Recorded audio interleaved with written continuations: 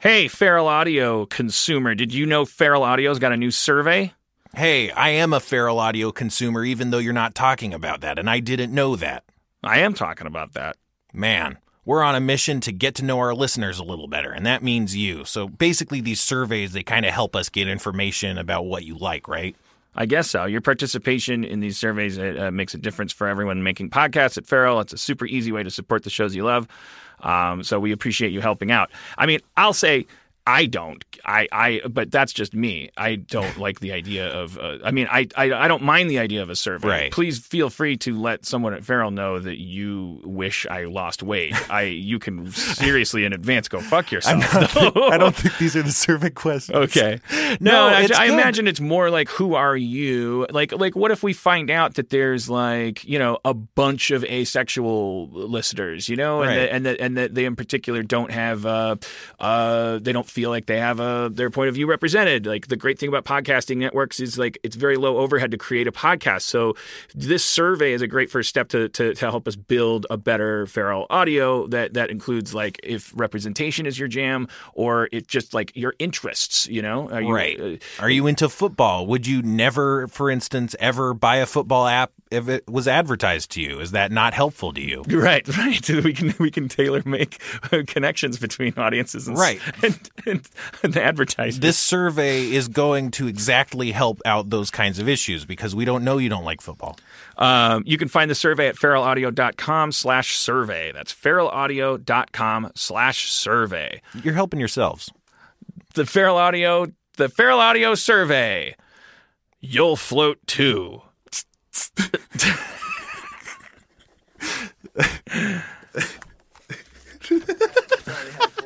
Today's episode is brought to you by Last Rampage, the new true crime film starring Robert Patrick, Heather Graham, and Bruce Davison. And we had the pleasure of speaking to someone involved with the movie. So, my name is Alvaro Rodriguez. I'm the screenwriter for The Last Rampage. As a writer, to me, I'm less interested in genre and more interested in character. And, I've written in a lot of different genres, kind of horror genre, thriller, or action movie, or kids movie, or, different kinds of things. And I was always more interested in character, and hadn't really quite done something like this before, but was just really drawn to this idea of a guy like Gary Tyson who, had been in and out of institutions from the time he was, a kid, and having sort of raised three sons from behind bars, and how these three sons kind of grew up in the Church of Gary, and thinking that their father had been, unjustly accused and unjustly convicted, and all of this stuff that they were getting fed from their mom, Dorothy, who's played in the film by Heather Graham. So to me, it was just, I was interested in telling that kind of a story, telling a family story. To me, the most interesting stories are family centered in some way. They're elemental stories. They're stories that go back to, to the most intimate and elemental parts of ourselves. So the idea of fathers and sons, there's a line in the script in the movie about that, where Gary tells his oldest son, Donnie, there's only one law you got to worry about, and that's a law of fathers over sons. And the only way you're going to, get past that is, by this, by dying, basically. But kind of threatens him a little bit. But so that was really, the touchstone for me, trying to figure out how to tell that story. Don't miss Last Rampage, the true story of the prison break of Gary Tyson. In theaters and available on iTunes and all on-demand platforms today. For more information, visit truecrimelive.com or follow the movie on Twitter at Last Rampage Film or on Facebook.com/Last Rampage Film. Feral Audio.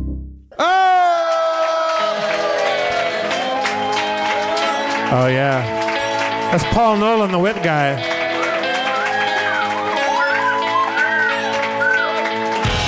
Yeah, this is entertainment, everybody. From Hollywood, California, Meltdown Comics, Harmontown is now in session.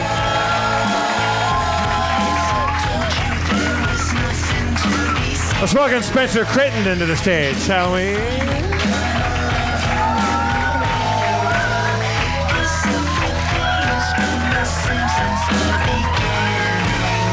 And the mayor of Harmontown, Dan Harmon!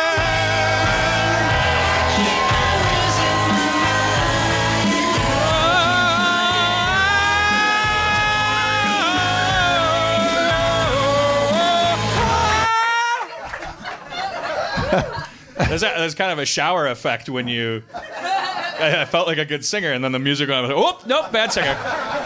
Like when you're in your car and you're like, I'm a Bee Gee. Let's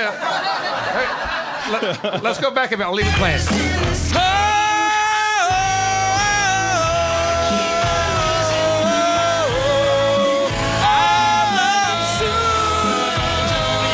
Harmonize.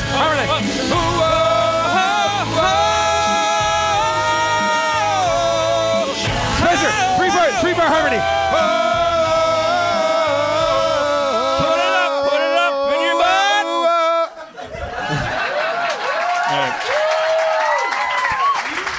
This show already dedicated to Glenn Frey. Glenn Frey? Yeah, we pre-dedicate that one to Eagles singer and guitar player Glenn Frey. Glenn Frey died. Why do I always... I guess it's stage fright. Why I always need the... Is the microphone too far forward? I thought you guys liked it back a little bit. Is director Chris Peruff back there? Is he... Good for camera. It's back. It's good for camera if it's back a little bit. Yeah, we don't care about you guys. We just want to milk your laughs, your presence. This feels better because this feels like the way it's always been. Yeah. Yeah. I like Colloquially, backstage with the crew, we call you the aphids. It's a reference to those ants that milk. They milk aphids. I thought we called them the day sleepers. The day sleepers. Wait, they're the vampires? No, they're just lazy.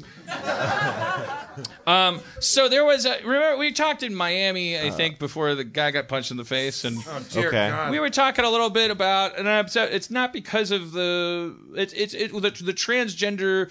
I still don't know if you call it a movement. I think that sounds a little weird. It sounds like because it's whatever the transgender thing that's happening. Our newfound awareness of it. It has raised this very interesting question that's just sort of on a fundamental level about bathroom dichotomy. Like what are we doing? What have we been doing? Right. I think a very well-intended thing in the past, in the days of long ago when bathrooms were just maybe like bushes or caves, like maybe there probably was a great progressive thought behind like, oh, ladies go over there and the fellas go over there. But it's not as complicated as just tearing down that wall because men are pigs and sometimes women too. Like there's differences with it's different things that happen in men's rooms and women's rooms. The big thing that you brought up. I gotta say, I was wrong about that. I looked it up, way off. What? I said, I told you, I said on this very stage to millions of unsuspecting people that single-user stalls end up screwing women over. But it turns out single-user stalls are the best way to push out and equalize wait times, and wait times are truly the commodity of the bathroom. Okay, well, I'm sorry. Hang on, Dan. I remember I just listened to that Miami episode today. You're saying what you said that time was that women take longer biologically, and that's why that's. Yes, which is true. It is true. To that end, that has only affected non-single-user, genderless bathrooms. That's only affected the current bathroom paradigm. Well, let me. You guys, you got to look up potty parity. Let me cut to my chase because I thought I was kind of a genius getting out of the shower today. You still are. Actually, I wasn't a genius. I ripped this off. Somebody on Twitter said this, and they mentioned your name because they said the discussion you guys were having, and they said, do have multiple bathrooms, but make them like long and short in terms of like the time you're gonna take. Right. Like are you making a number one or a number two kind of, or are you making a number two and or female? Women don't want to be lumped in with shitting men. But I say like if you look at it more like lanes on a freeway, okay? There's separation on the freeway that when people don't observe it, shit gets fucked up and you get mad at them because they don't know how to drive right. You know, what if we had like 2 or even 3 bathrooms if the place is the bigger the place, add more lanes. It's like fast lane, passing lane, you know, like I just have to I'm not even going to wash my hands. Wait, Dan, I'm going to piss my pants. I just need a place to do it while I check my texts. Well, we'll get back to you not washing your hands after. No. I always wash my hands. I was making a joke. Okay. Are you saying the lane choice is on the door out front of the bathroom? Or? Yeah, it's like slow and fast. Like, Are you going to take a long time? Go in here. So if you poop. And so I know, and then I was toweling off, and I was like, oh, that won't work because in a crowded situation, then people that are backed up in the slow lane, they're going to start going into the fast lane. But no, there will be shame involved in that. And just as on the freeway, because you'll go in and and there will be a line forming outside the fast toilet, which shouldn't be happening, and you'll be a piece of shit when you come out. And the song that will play when you leave there, don't poop in the fast lane. Show brought to you by Glenn Fry, everybody. And then there will be arguments. People, like a guy will come out and everyone will start booing him, and he'll go, "I'm a fast shitter." And they said, "No, you're not." But what is the cutoff point for what is fast and what is slow? Well, that's. I mean, what there is the should be cutoff? a big red digital clock right in the door with like a spring-loaded toilet seat. Freeways. There's a speed limit. You get ejected out of the... Yeah. You get a fine. There's a speed limit. Right. What's the cutoff for freeways? When do you get to go in the fast lane? A cop won't answer that question because he can't technically tell you to speed. But the truth is, if you're trying to get to work really fast, you're supposed to go around people. It's called the fast lane. If we all went 55, there wouldn't be a fucking fast lane. It's called the fast lane. But there's a limit to the speed in that lane, and so when everyone's driving 35 on the freeway, that's why they built that lane.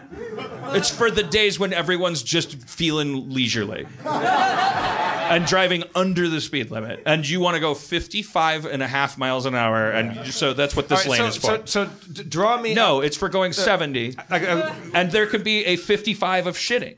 I got you. Yeah. And then there could be a Sammy Hagar of shitting who would be like, "Fuck you! Don't tell me what to do. I like to read a book when I do it.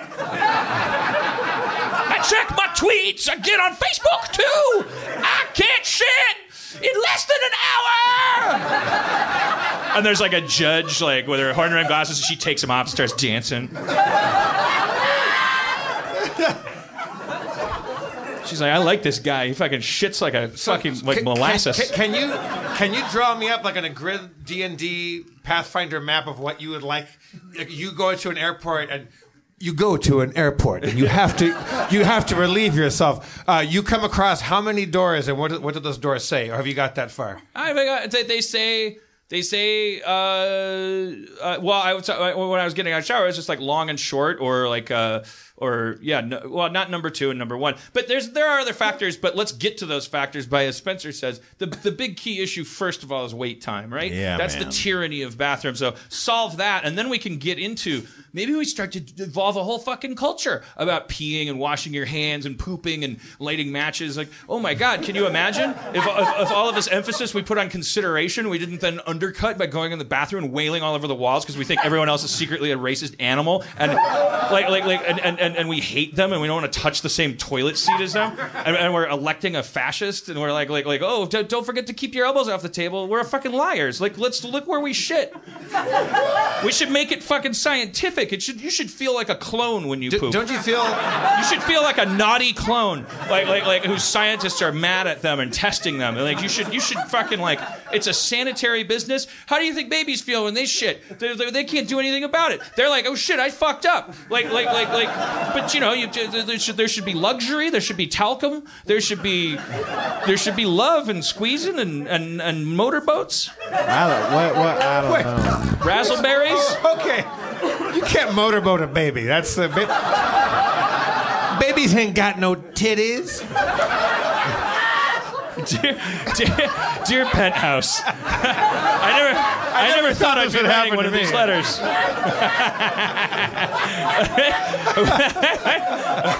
I work at a large Home Depot. I said it, Home Depot. I work at Home Depot. And in walked this woman with a baby that wouldn't quit. I knew I had to motorboat it. All right. So it's time for a new segment. This is called paragraphs that sentences I pull from newspaper articles and read out of context because it's funny. I think Jay Leno does this.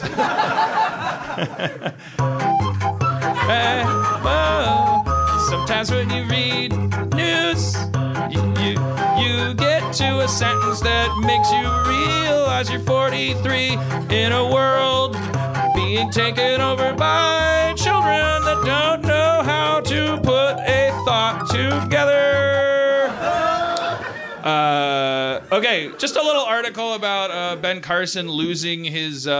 He's always been a conservative fella, but he was also like a hometown hero to a lot of his own, I don't know, personal kind of like. I can't even remember where he's from and what but he was he did good stuff like he's from Nappy Town. He's from Nappy Town? Sleepy Town. He always looks like he's going to take a little nap. Oh, I don't. He always looks like he just had a turkey sandwich and a glass of warm milk. Well, this is like me after if I did 9 yoga classes. That's how alert he looks. This is out of a Washington Post article about Ben Carson, and the headline did involve his blackness, but I still think this is a weird sentence. Carson has been a black icon since 1987, when he became the first person to successfully separate twins conjoined at the backs of their heads. While being black. Black people loved that shit.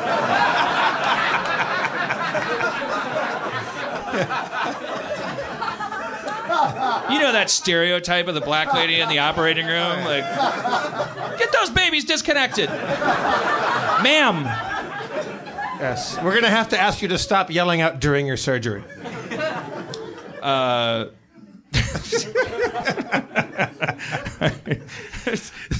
See, I meant to say Sleepy Town first. I said Nappy Town, and people thought I meant nappy like nappy hair. Oh, God. I'm proud to say you just put that in my head. Well, I'm very proud of myself.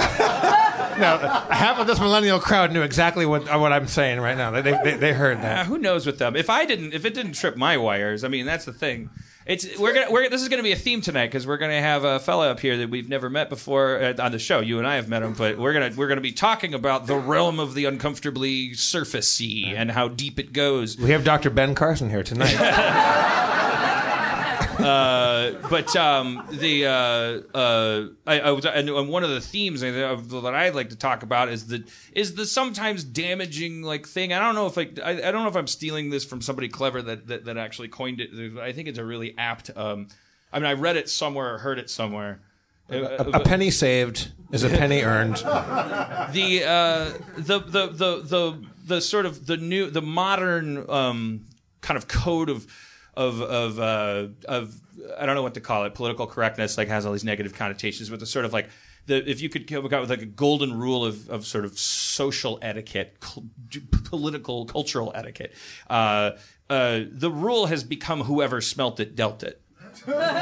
So in other words, like the if you keep your mouth shut, like you stand tactically the highest percentage chance of not being offensive, which is, I think, a very dangerous thing because, as we can see in our culture, you kind of want the idiots talking as loudly as possible. Like it's better than them slinking around in the shadows and then popping up all of a sudden and becoming the front runner for one of our two political parties. Yeah, I would like if that guy. Well, he is a fucking like yeah. What should we have done? Given him a reality show? Yeah, we already did. We gave him 30 reality shows. He was good at all of them. He's definitely a fucking anomaly. Like he himself is like he should be. I don't know. Yeah. You know what? I mean, there's a lot of reasons to not like Donald Trump. Here's one of my top 30. He says very too much. It's like I think the Mexicans are very, very, I think they're very good people, but they're very, corrupt, and our economy is very, very good. But I think that people very like me. They very, very, very like me. I was like, are you like a kid trying to air out your 10,000 word book report by adding more veries and reallys into it? They had an article. It was the 76 campaign promises that we've been able to glean from what he's said so far, and it's very, very terrifying.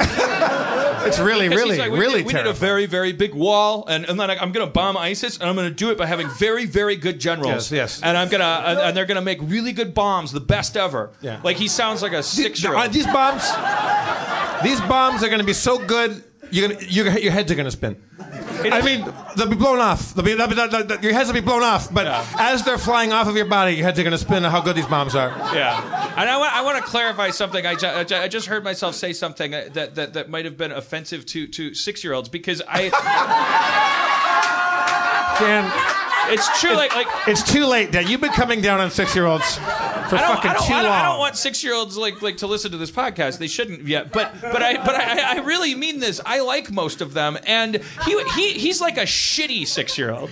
Like that's what I just wanted to clarify that. Okay. He's like a 6-year-old that like you go to like a family like Christmas, and like he's the one like little cousin that's like you're playing some game and everybody's like, this is so cool, we made up this game, and then he's always the one that's like if you're playing like let's shoot missiles with these G.I. Joe things, he's like, now I'm shooting a missile that blows up every plane in the whole room, no matter where you try to hide. Infinity. Yeah. Infinity.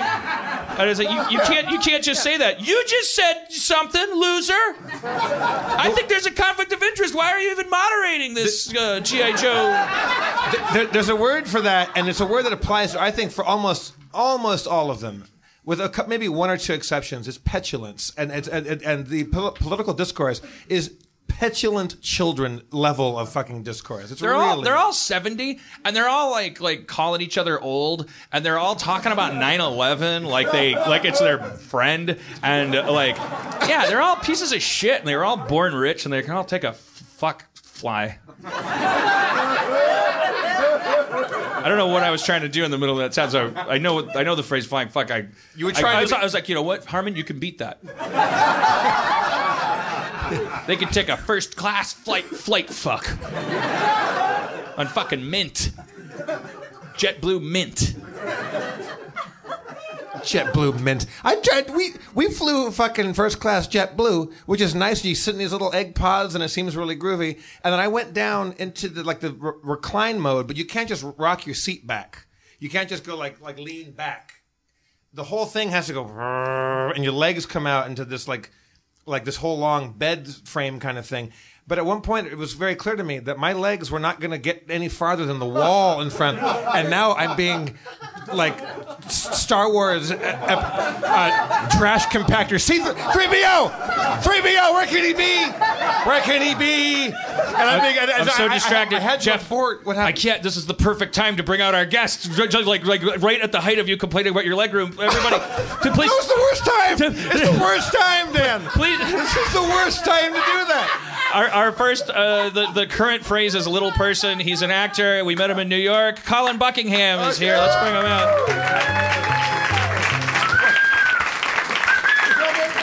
Awkward. Yeah, there you go. Sweet. That worked perfectly.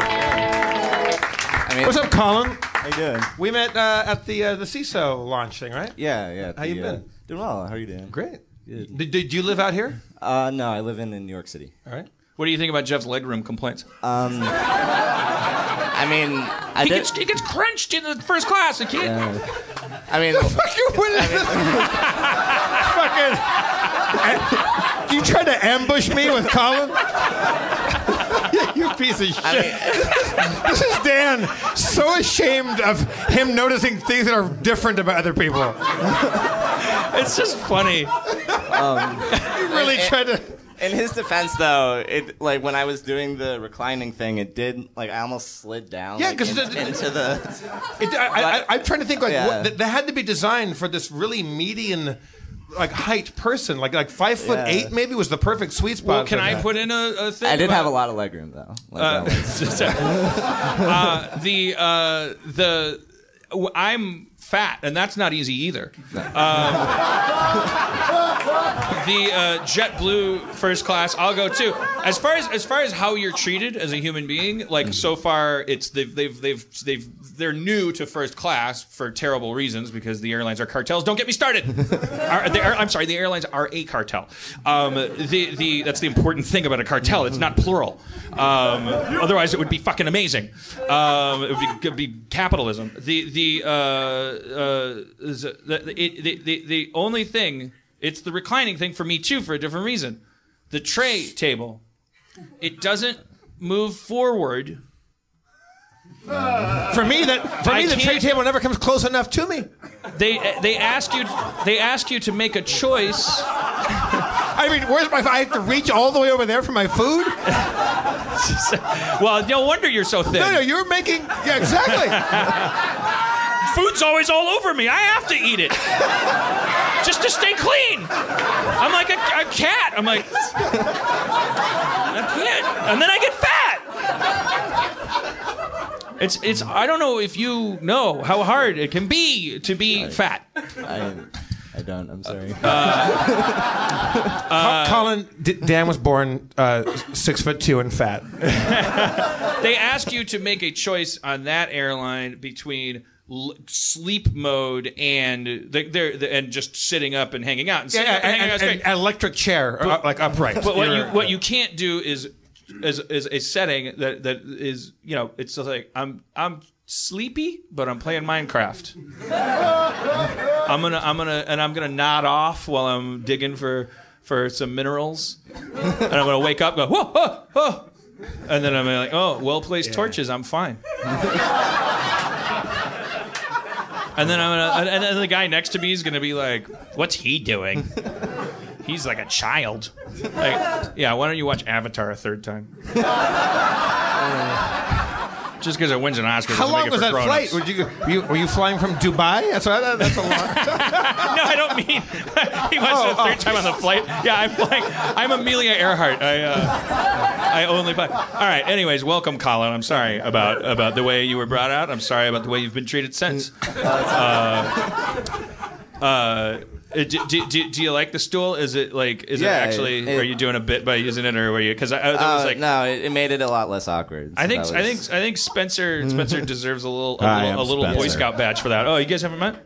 How's it going? Spencer was the only one that thought about that because wow. that's something that's like, oh, it's progress. Just put it out of your mind. Don't think about anything. Don't think about if a person that's a guest of yours that might have a need or something. Spencer thinks about it. I mean, I didn't think about it at all. Yeah. We had Steve Silberman on, and he's he might not be offended by me saying he's a bit rotund, and he had a lot of trouble getting on, and so I was like, I don't know, man, these are some crazy. These stools are built for like one butt cheek. If you're a larger person, like it was, we needed like a little more commodious accommodation. All right, let's start our little person questions with the big one. The big one. Yes. Who are you voting for? I want to talk about the phrase "little people." Yeah. You already gave me a hint that. Yeah, Well, as we talked about a little bit, that it changed in like the past 30 years from midget to dwarf to little person, and it's like going in a direction of trying to say like, hey, people that are shorter are still people, but I think when you say someone is a little person, it's different than saying someone has dwarfism or something, Right, that a person with it, yeah. Yeah, because it's like you're making that their identity. Yeah. You're saying like that person is a dwarf, like that is all encompassing of his personality or her personality or that kind of thing, and like how they define themselves as. I always play ball with this stuff because, well, I mean, it's honestly, I'm just a chicken shit socially, so I would never I would never deliberately. I say shit all the time that makes people upset, it's never like because I'm like, oh, I hope people get really upset. It's just because like I'm like, oh, the only chance I have of making people like me is to like talk. That's it. And I know it's like if you were Indiana Jones and you just like you see the poison dart shooters and you're just and it's like a mile and you're just like fuck it, like I'm not gonna like I'll get hit with a couple and then like I'll try to find an antidote maybe or I just like maybe if I just keep running and it's just like the darts are hitting everybody. And then I get to the front and there's the idol and I have a bag of sand and I'm like I'm not gonna weigh it now. Look, I got fucking darts all over me. The darts aren't supposed to come out and tell it. Shut up. What did you design this place? Why didn't you turn it off so I could get the idol? Please rent Indiana Jones and the Raiders of the Lost Ark. It's a great film. God damn it. So when I don't remember where I was or what year it was when the little person thing got floated. Yeah. It was like, and I was like, okay, but it was the same. It was like the phrase African American. I've always said is like it really rubs me like it's not my job to be rubbed the right way or the wrong way. That's the thing. And then I just go like, okay, if that's what we're saying, but I think that's fucking weird because you're saying that you're in that case. It's like the thing that I think is weird about it is that, and I know that what they're doing is they're adding syllables, and I do understand because it's like it's about dehumanization. Like any phrase that you can use to like make someone sound like not a someone. Yeah, like if you say someone who has autism, you say, yeah, he's an autistic. Like that sounds like, right. All of a sudden, it's offensive. Then I sound like an asshole if I say but if you say he is autistic, it's like it's a little like he has especially. Autism, Do you think that is there something new on the horizon that might like that term will evolve? I've been workshopping a couple that I'd like to run by you. And can I tell them that I got the all clear? No, I'm kidding. What a terrible desk piece that would be. But I mean, for me, like, I think in my ideal world, it would be if someone was describing how I looked, and like to someone, it would be he has dwarfism or he has achondroplasia, but achondroplasia is a 5-syllable word, and we don't like saying more than 3 usually, so you know, that's not very likely. Yeah, I mean, you definitely need. But when someone says like little person, does that something that kind of like no, it doesn't offend me at all. It's just it's just not how it's like it doesn't enter my conscience. It's like that painting of a ship in your bathroom that every time you pee, you're like, well, one of these days. Yeah. It's not ruining the house, but why? I'm not even into ships. Like, who bought this? Yeah. Well, I mean, it's just like I was saying before. It's not that much of a prevalent part of my identity where, you know, it's like not something I go out into the world thinking until it's the term's used and I'm like, oh, right. Yeah.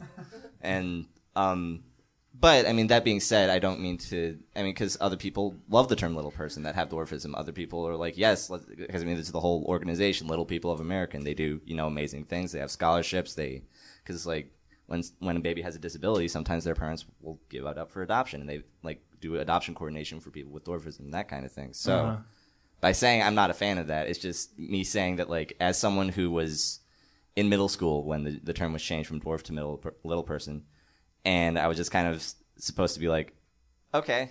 Right. That's what I am now. Right out to the playground with all these Winston Churchills, these these professional diplomats in the making that are real good at handling this kind of thing. Well, but I mean, it's just I didn't get a choice in, like, how it's just like that's what I am now. And did you go to like a public school or private school? Yeah, I was in a public middle school. I was actually also the only white kid in my middle school, so that was kind of interesting. You doubled down. Yeah, and I was the only guy with long curly hair, played the violin, and loved Pokemon and had Pokemon T-shirts. So I was just like, making fun of you was like a fuck it. Yeah, They could have just picked violin. That would have been enough.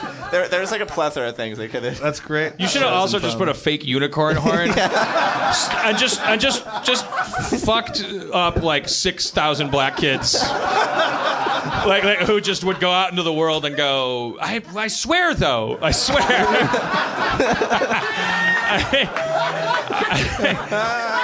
I'm not racist, and I don't believe in magic, but God damn it! But I guess that's not a joke you can even propose in the post-internet era. I was I was probably one of, and people think I'm exaggerating when I say this, but I have photos of my 8th grade graduation, like where it's like comically and delightfully evident. I was like one of, like, I would say, in a 2,000 kid junior high, I was probably, I think, like one of 20 white kids. Okay. There was a thing in Milwaukee, which is like NPR just talked about being one of the most segregated cities in the country. There's just like this effort to like they try to desegregate in both directions. So they had a computer specialty program. Yeah. They had 2 Apple IIe's in the basement of an inner city middle school, so that I would come in and learn to program in BASIC, like in the basement of this place, and like this like very naive but well intended like attempt to like, something's wrong and we got to like take a proactive step. But what I noticed from that experience is that as I've said before, black people are not racist. White people are. Yeah. Because I then went to a high school where it was flipped, and it was like we were fucking horrible. And I was like, I never got beat up for being white. I never got like, there was never any jokes. There was never any dehumanization at all. It was never, nobody like wanted to party with me. Yeah. Like I was a nerd, but I did not feel fucking inhibited or anything like that. No. This is a fucking. Where was your school, Colin? What part of the country? It was in southern Maryland, like near DC area. Was it rough? Was it fun for you, or bad, or is it? It wasn't fun. I mean, the aforementioned Pokemon and violin kind of saw to that, but it was. I mean, when you're saying you didn't get bullied for being white, like I never got really bullied, but I did get like kids would accuse me of like getting favoritism or something, right? Because like the teacher was white and I was white, and then there was like I would do my work sometimes, and then like other kids would do their work too, but then like I don't know, it was, but I mean. That's not. I realize that sounds like the most elitist thing to say. Like I was accused of favoritism for. No, I mean white. that's. Do you think it actually could have, in maybe some even tiny way, white privilege, or no? Like that was just. Like, I mean. If the teacher was white, I didn't know enough about it, and my memories of that time are clouded. Because that would be amazing if that's how strong white privilege runs. That, like, I mean, it may well be. I don't know. It does. It does. White people are fucking racist. That's what we're good at. Like, we're really good at it. We have a lot gift of practice for racism. I know it's like I don't. No, I make that joke all the time, but it's like I don't think it's genetic, but I think it's fucking really, really strong, the momentum, because I have been I've observed these situations in a pre-internet world, so now there's a whole new generation. But at this moment, that this shit that toxic still has tendrils, even though we're now all talking to each other and sharing stories and everything's very verbose. But like in my growing up, I saw every kind of configuration you could see, and I remember noticing, I was like, that guy is being really mean to that guy. Like this person has all the power. And the reverse of it, like I had in that school I mentioned, like all of my teachers were black, and I felt the reverse thing, and I was like good, like I deserve it. Like, I was like that self-loathing already as a kid. I was just like, I get it, man. I'm surrounded by kids who are, there's fucking like this shitty, like they're 12 years old and they're writing like with magic marker, like they're being indoctrinated. We all were into like gang culture. Like I knew how to beatbox by 11 years old, and I knew how to like write the right gang signs and stuff. And it was like this. If you're a teacher and you've bothered to like dedicate your life to like molding minds, and you see that happening on the way out the door of your school, you're gonna get mad, and you're only human too. So when the white kid raises his hand for every question, you're gonna start treating him like a piece of shit. And I was like and being like, why don't you fucking cool it, nerd? And hit the showers. If I see if I can work some magic here. And I was like, yeah, I get it. I've seen enough movies about this shit. Yeah. No, I just wouldn't raise my hand. I And well, I mean, also I didn't like putting attention on myself to begin with, because I mean, when I'd like, so from about 6 through I'd say probably 14 when I started going to high school, it was like, and I didn't realize this because as a kid you're just kind of focused on yourself, but I mean everyone gets bullied and that kind of thing. But for me, it seemed like disproportionate. Right. Because like that's no pun intended. Yeah. If you guys can't handle that, you're gonna hate what he's about to say. The bullying was disproportionate. No, but you said yourself. You said like you always felt like there was favoritism, but accusations or suspicions of favoritism, and you said you didn't actually get bullied. So like I was bullied like not for being white, just like for being short. Right. That was, because I mean I look different. People don't like difference when there had to be jokes behind your back, and behind your back never works. Yeah. Yeah. No, but I mean they weren't clever. No. They were just like pointing out like literally just like you're short, and it's like yeah. Or it's like your head's large, yeah. Because my brain is bigger than yours. If your brain was my size, you wouldn't be saying that bullshit.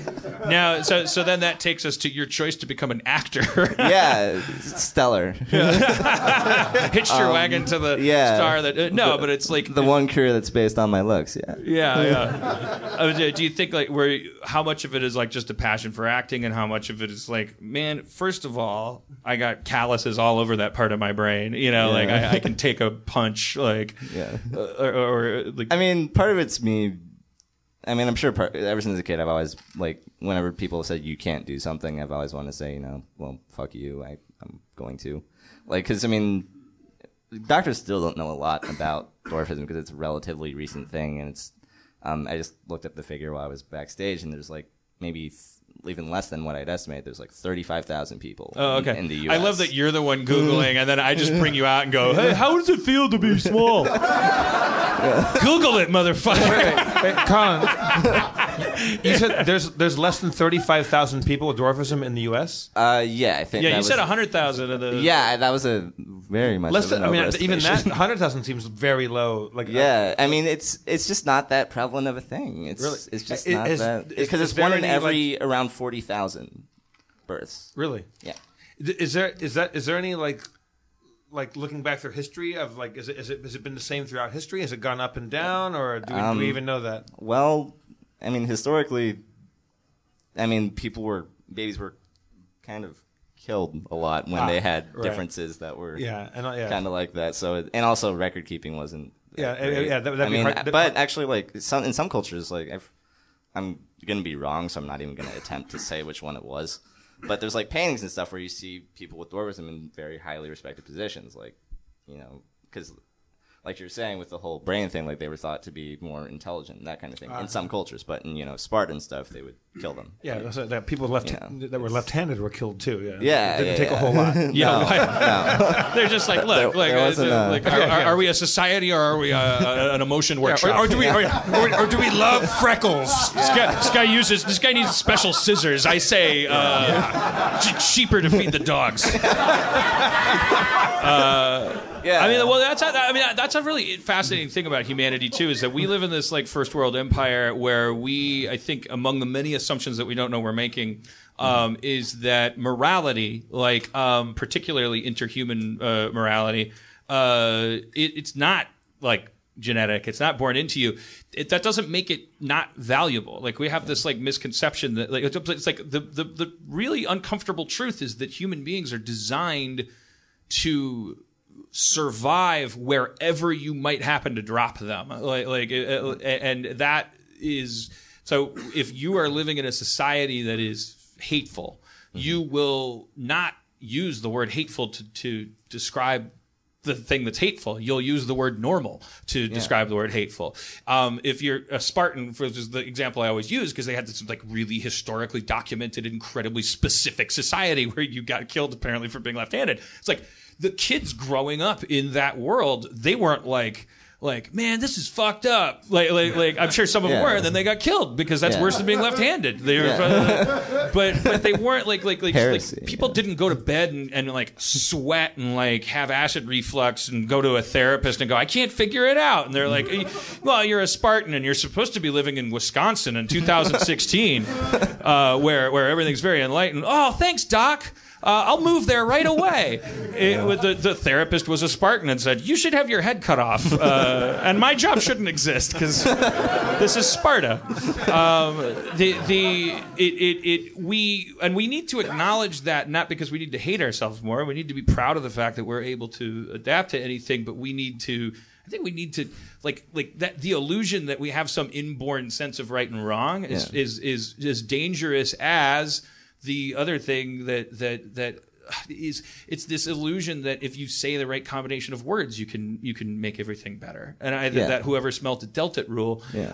Because now, and then we're talking, I'm a writer and a producer talking to an actor. Mm-hmm. And so like you were just telling me in the green room, like you were like, obviously like you said you just went out for your first part that was like that had nothing to do with your stature. Well, not my first, but like it's been, and part of that's due to my agent being one of, she's cool with sending me out for anything that, young 20s-ish. The casting director. Yeah. Well, or your agent. My agent is. But I've been getting called in a few more times recently for stuff that's not exclusively for a little person or that kind of thing. And because when you see a breakdown, like as an actor, it'll say all ethnicities, all shapes and sizes, and they don't really. I mean, no, they don't mean they don't that. fucking mean that. because the writer wrote it and said she's tall, she's nerdy, hot. Right. And like doesn't know it. Submit all ethnicities. Like you said blonde 5 times in that description. Right. Like I mean, they're saying that the corporation has to say that, and I think there. I was about to ask the same question that Dan just asked you. Are you seeing any opening up of that gate with them actually meaning such things when they say that?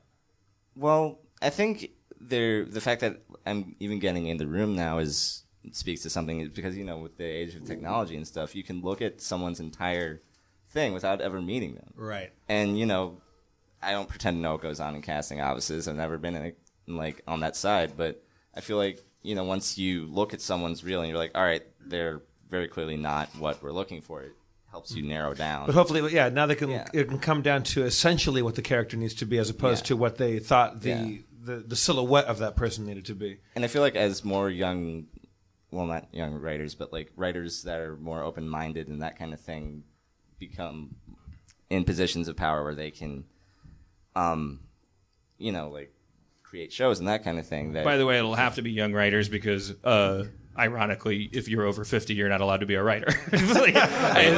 not like on a staff. Like I've run up against that where it's like there was a class action lawsuit about ageism in writing rooms. I just thought I just wanted to dip that in because the layers of irony that like I didn't know that. It will be a young writer. It won't be an old writer because old writers are sitting at home going, "Fuck society." They fucking.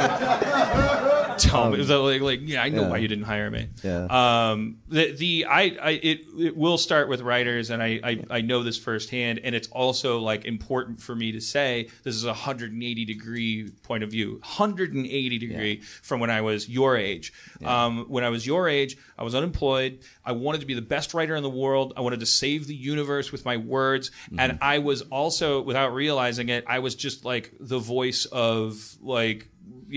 Holding things back, because I would get my Writers Guild magazine, which was being printed with the money that I didn't have. And it was like I broke my tooth last month, but because I didn't do a rewrite on a Beetlejuice cartoon this month, I can't get it fixed. And the money's going to like this glossy magazine, and I open my mailbox and there's always some smiling, ugly face looking at me that's a successful writer. I was like, who's this peanut-headed fucking... Oh, it's Joss Whedon. Okay.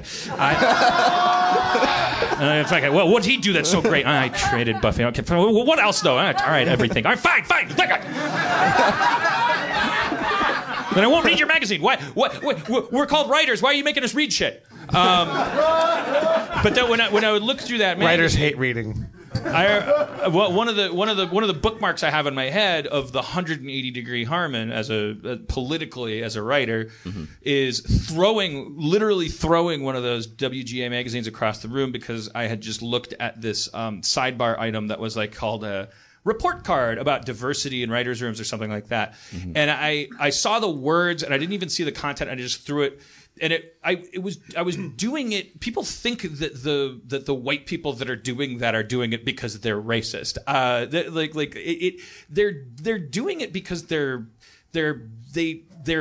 it's derived from privilege, but it's a combination of that and like fucking like underdog syndrome. Everybody's an underdog. So like I was like, I'm the best writer in this fucking city, and the union that represents me is spending money and attention on a competition between who can hire more people that have different shaped hats than who is the best writer. And I when I would say that, I would imagine a chorus of super talented black writers behind me going, "Fucking go, man!" Because I don't want any fucking handouts, and I want to be a good writer. I want to be known for my writing too. I was diluted. The difference is I had to become a showrunner. I had to be in charge of hiring. I had to have a stack of scripts on my desk and be like, oh, Harvard, Yale, Harvard, Yale, Harvard, Yale, and be like, oh, there's a systemic thing and this cycle needs to be broken at any point along the chain, blah, blah, blah.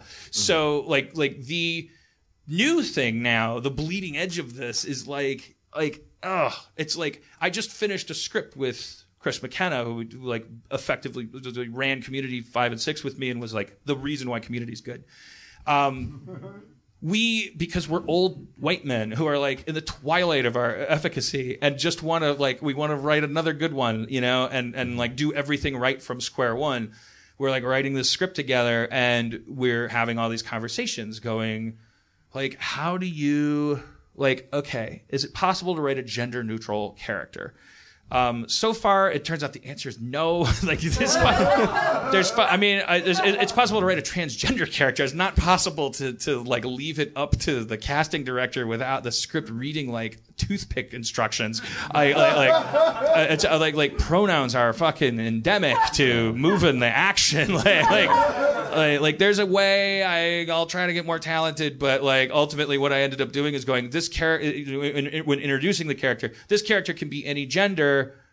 We're gonna call him a he to fucking get the script finished. But it's a gender neutral character. What's important is their age. Sometimes what's important is their age. It's important that they're in their 20s because of the dynamic that they'll have with the person in their 40s, depending on the situation. We talked the entire time. I have a point to all of this. We talked the entire time as these noble-minded fucking middle-aged white writers were going how do you accomplish this? What do you do? And the thing that we kept saying, having this weird debate about was okay, there's this buffoon in the script. It's the Michael Scott figure. It's he's the guy that you love to feel bad for / hate. He's got his foot in his mouth. We would have endless conversations. Can that? We know that can be a woman if the actor is the right actor. Ultimately, though, as a comedian, as a comedic writer who worships at this altar that is so much higher, is there a craft that you're betraying, even by 5%, in the interest of progress or anything?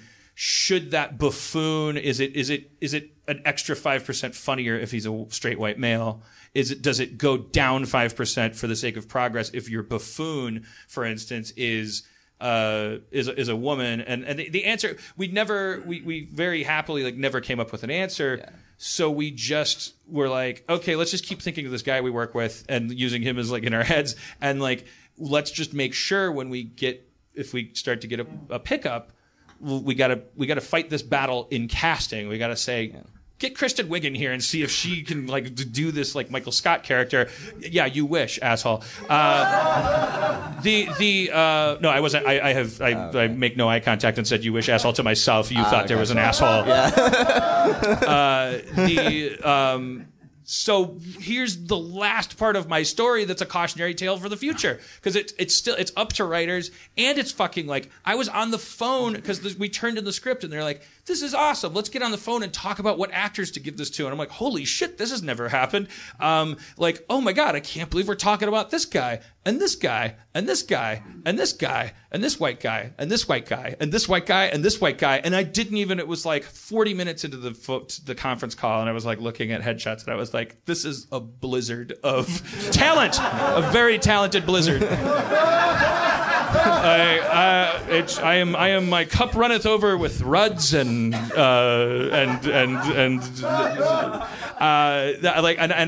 I had to I'm not telling this story because I'm any kind of hero in it. I'm telling the story as a because I was so I fucking forgot until halfway through the conversation, and then I was like, oh yeah, wait, and then I was like, what, you guys know, right? Like, have we ever had this conversation? Like, is this something that's unspoken? Casting directors have to run their thing like a Target. They have to know where the big shirts are and the small shirts and the dark shirts and the checkered shirts.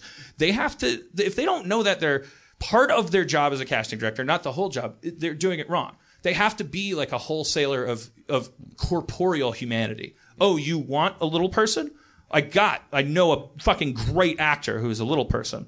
You want the word little person to change? It's out of my jurisdiction. But the other part of their job is like curating talent and going like, no, I'm not going to send you a little person who's also a hack and all this shit. And also, hopefully, going like, look, you said this character, it can be anything. I'm sending you the most the best actors I have, my favorites. That's what good casting directors do.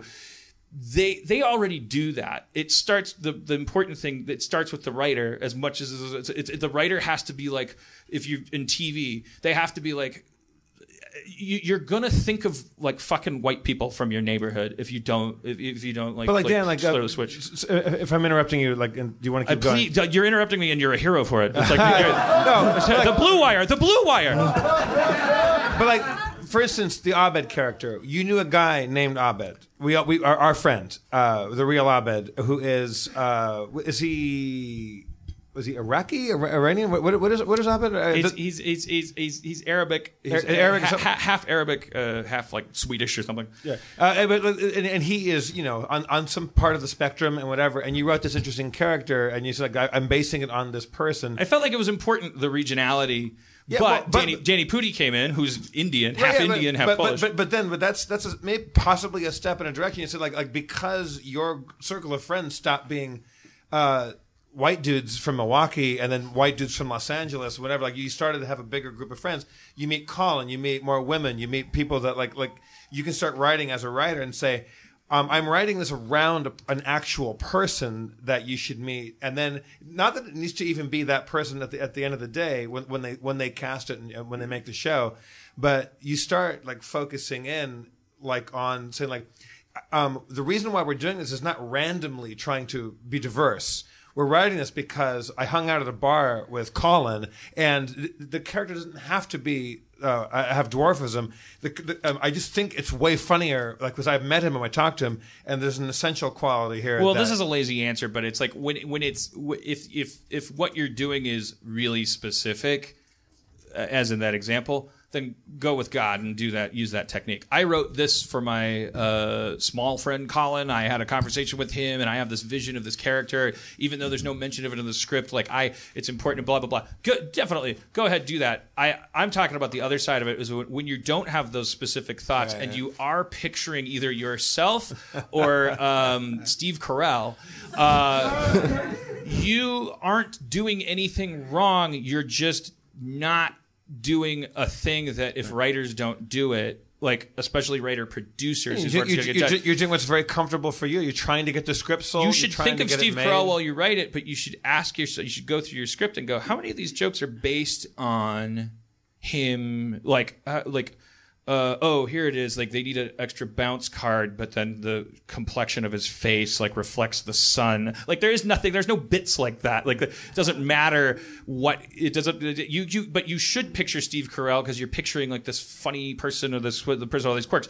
But then you have to say, like, to the casting director, like, and the network and the studio, you have to go like, we gotta exercise a muscle that's like not atrophied, whatever the word is when it's like not even used. We have to start doing crunches with this muscle where we make sure that we're that it's like a cattle call and all the cows like are coming in. Colin, how often, like how many times, like, or percentage wise, when you go in for casting, is it specific to who you are and what you look like, or how often is it not? Like, do you feel like it's honestly like they're open for seeing you, like, because they're really, It's like probably 70%. It's usually because of my size, 30-ish. Recently, well, I'm surprised it's actually 70-30. Like, I would have thought worse than that, but that's I mean, my type's not called for that much, so I mean, it's not like it would be skewed if like that type was called for a lot more. Do you feel some sort of like movement in that direction? Like, do you feel like it's like slowly shifting into a more even? Yeah, I think it's for everyone. I mean, honestly, like for people of different ethnicities, for different genders, for different like gender identities. If we had like an actor up here that was black and had dwarfism, what would he be like? You fucking think you have it bad?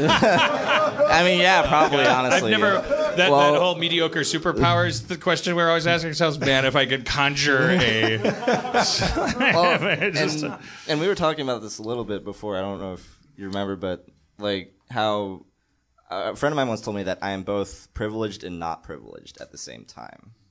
Which, to be fair, like when I'm walking around the streets in New York, cops like smile. Right. They nod and like some of them say hi.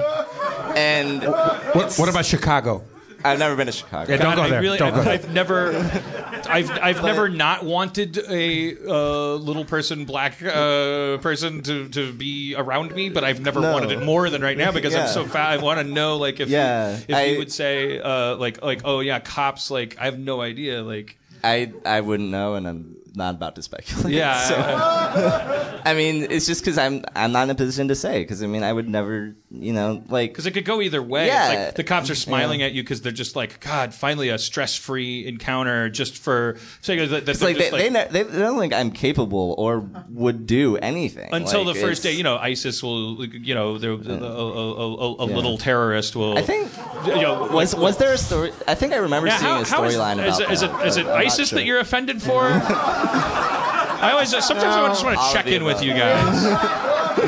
I mean, I would be offended if ISIS was trying to capitalize on, like, being on diversity. Like they thought that was going to make them more likable. And then ISIS eventually would have more diversity than Paramount. That would be look at this. Amazing. Did you guys see who crashed that bus into that fucking school? There was like little. It was a transgender. Had it covered. If ISIS's only goal was to win, to blow our minds, fucking hit us where not our wallets, because we'll bail out corporations if they go bankrupt. Like, you can destroy as much shit as you want, but hit us where we're fucking thinking we're actually proud of ourselves. Like have a bunch of beautiful post-feminist naked women like just blow some shit up and be like, yeah, I accept my sexuality, I have agency, and I love ISIS. This is my friend, the African American. Sorry, what? African Syrian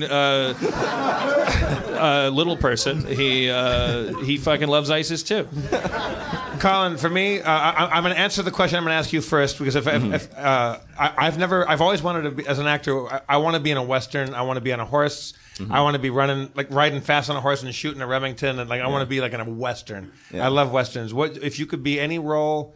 Like, do you have like any character or style or genre that you'd like to be in?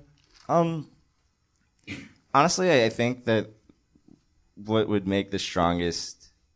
I mean, like, what I would want to do is probably like not something that just a role that honestly just demonstrates an aspect of my humanity. No, I mean, like probably it's probably something comedic, but like, in the way that kind of Broad City's doing, where it's turning the how men treat women on its head and that kind of thing, and it's like pointing out how stupid the comments that men make towards women are, and by like, and there's this you know the Cyrano de Bergerac, how someone calls him Big Nose, and then he comes up with all these more clever things that they should say. Right.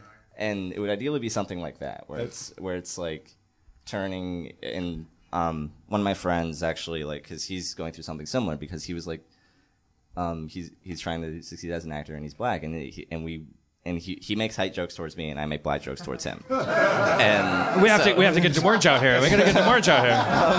Dan just had a partial orgasm here. It's dehumanization palooza. Yeah.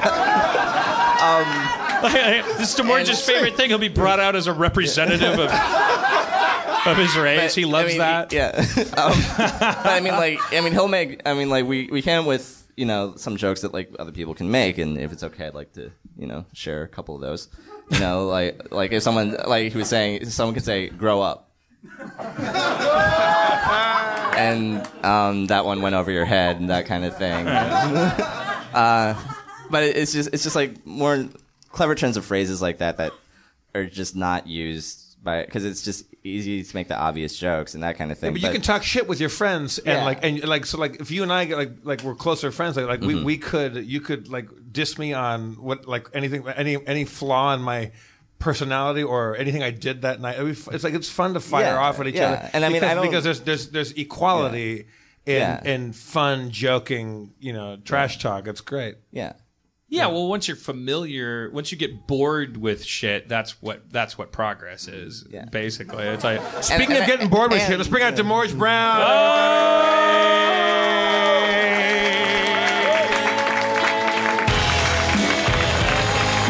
Demorge. Hello. He's got those green pants. Shake all the hands. Yeah, I know that was a classy move. Like Demorge is no one shakes Spencer's hand. That's true. I shake everybody's hand as they enter, except for yours. You just walk right on. Sometimes I want to be one of those guys that when he comes up, I shake the hands of the front row. I think maybe Bon Jovi did that. I don't know. I'm a cowboy. Hi, how are you? On the steel horse I ride. Hey, Toby from Michigan. I'm wanted. Stephanie.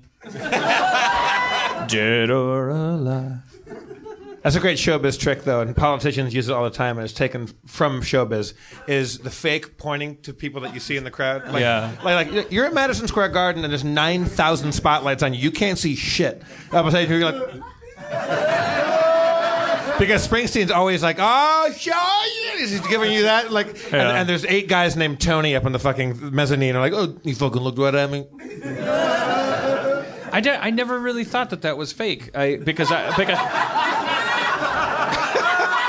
you can't see anything. When I see people do that, I always think, oh, that's unprofessional. It's just too personal. But I just realized, because it's like I'm thinking that like out of some like. Yeah. You know, I'm not going to diagnose myself, but there may be something wrong. Dan, just do a half walk up on stage and just point. You can only see the first 5 rows. I can see. Yeah, you can. I see Dave Klein. Yeah, but Dave Klein's within that lighting. Dave Klein has his own light. Artisanal lights. Dave Klein is lit by his mother's cesarean. There's light pouring out of the sacrifice she didn't make. I think Dave Klein just beams. His beard emanates its own sort of eminence. He's like one of those plates at your grandma's house that has Jesus on it. It's just like he's lit by the anxiety you have for being an atheist at 11 years old. How you doing, Demorge? What's new in the Demorge Brown world? Nothing, man. It's February. I've spent a year working on other people's projects, so I'm sort of gearing up to start making more of those weird shorts. I make a lot of weird, absurdist shorts under the name Black Empowerment Network. So it's time to make more of those, and I think probably in February I'll shoot like 3 of them. I think I see a lot of awesomely cinematic photos of you, like looking like you're on some sort of 35 millimeter set somewhere, but it's just me working on other people's stuff. Yeah.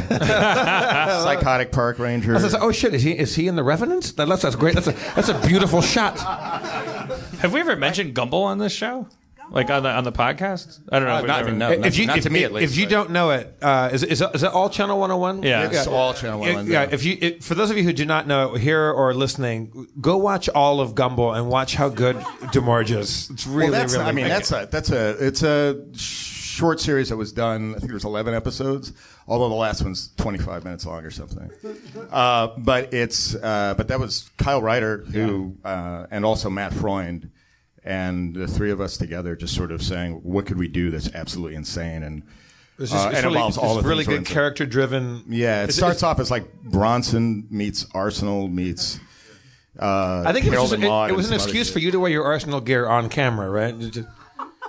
I would pitch that to Kyle for everyone that we would shoot every month. Maybe he's got this jacket on. But also I kind of felt like... Sometimes he'd say yes, sometimes he'd say no. Like folding back on a question to Colin, because it also felt like in that Gumball series, like that you guys collectively, I always imagined we're talking about that you liked movies like Sexy Beast, or like that you liked like British indie movies, and that it was beyond like that we had grown beyond, let's make a space movie because space movies are silly and we'll make our own space movie and it'll be silly. It was like Channel 101 had evolved into like, let's actually do what we really, really, really want. We like the flavor of like this actual like quality cinema that's being imported. No, I made Kyle called me one day. When Drive came out, everybody was going crazy about Refn, and I was like, well, these people haven't seen Valhalla Rising, they haven't seen Bronson, they haven't seen Pusher, but everybody was saying that that Drive was like the first movie that he'd made, and there were all these Drive parodies coming out. And Kyle called me and he's like, I want to make something, I want to make it with you, but I don't want it to be sort of referencing other things that other people have seen. I really don't want it to reference anything. We could start at a certain point and go from there. Have you seen Bronson? And at that time, I was watching Bronson on YouTube with Swedish subtitles. It was in English, but it had Swedish subtitles. And I was like, yeah, idiot, I've seen it. And he goes, what if we start there? And then we just started with this thing where I was like, what about the idea of a guy who sees Bronson and says, that's my fucking life? But that guy's life, whereas the actual Charlie Bronson, where his actual life is worth a 2-hour movie, what if this guy's life is worth a 5-minute short? And he goes, what would you name that guy? And I go, it would have to be something really mundane, but also, have some pop to it. And the next day I just woke up out of the sleep and I said, what if his name was Brian Gumble?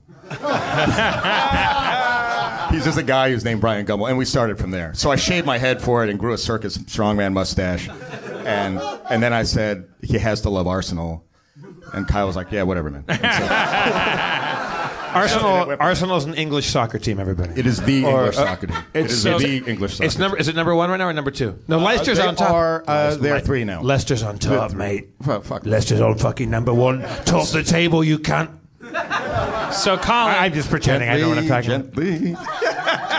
Colin, just as an actor, then, because your first answer was just like, you let him do that scene from Roxanne where Steve Martin gets all the fucking big nose jokes out before the bullies do. But like, is there like just as an actor, like what's the like not the action figure, but what's the scene like what do you like? I'll start and like because he said you want to be a cowboy shooting a thing. Like I want to be the Zuckerberg, Howard Hughes, like I want to be the Steve Jobs, like the guy in the scene. That's you want to be a rich white guy. I look, it's what I'm good at.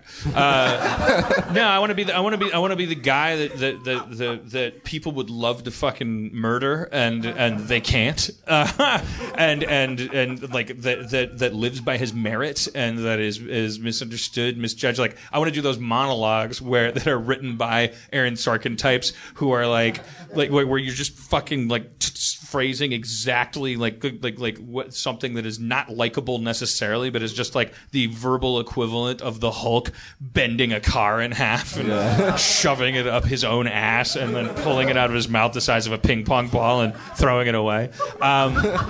Which is like in The Social Network is that moment when Zuckerberg, like whatever that monologue is, when he goes like, everyone in this room has one thing. Everyone in this room that wants to say they invented Facebook has one thing in common. They didn't invent Facebook. I love that Sorkin-y shit.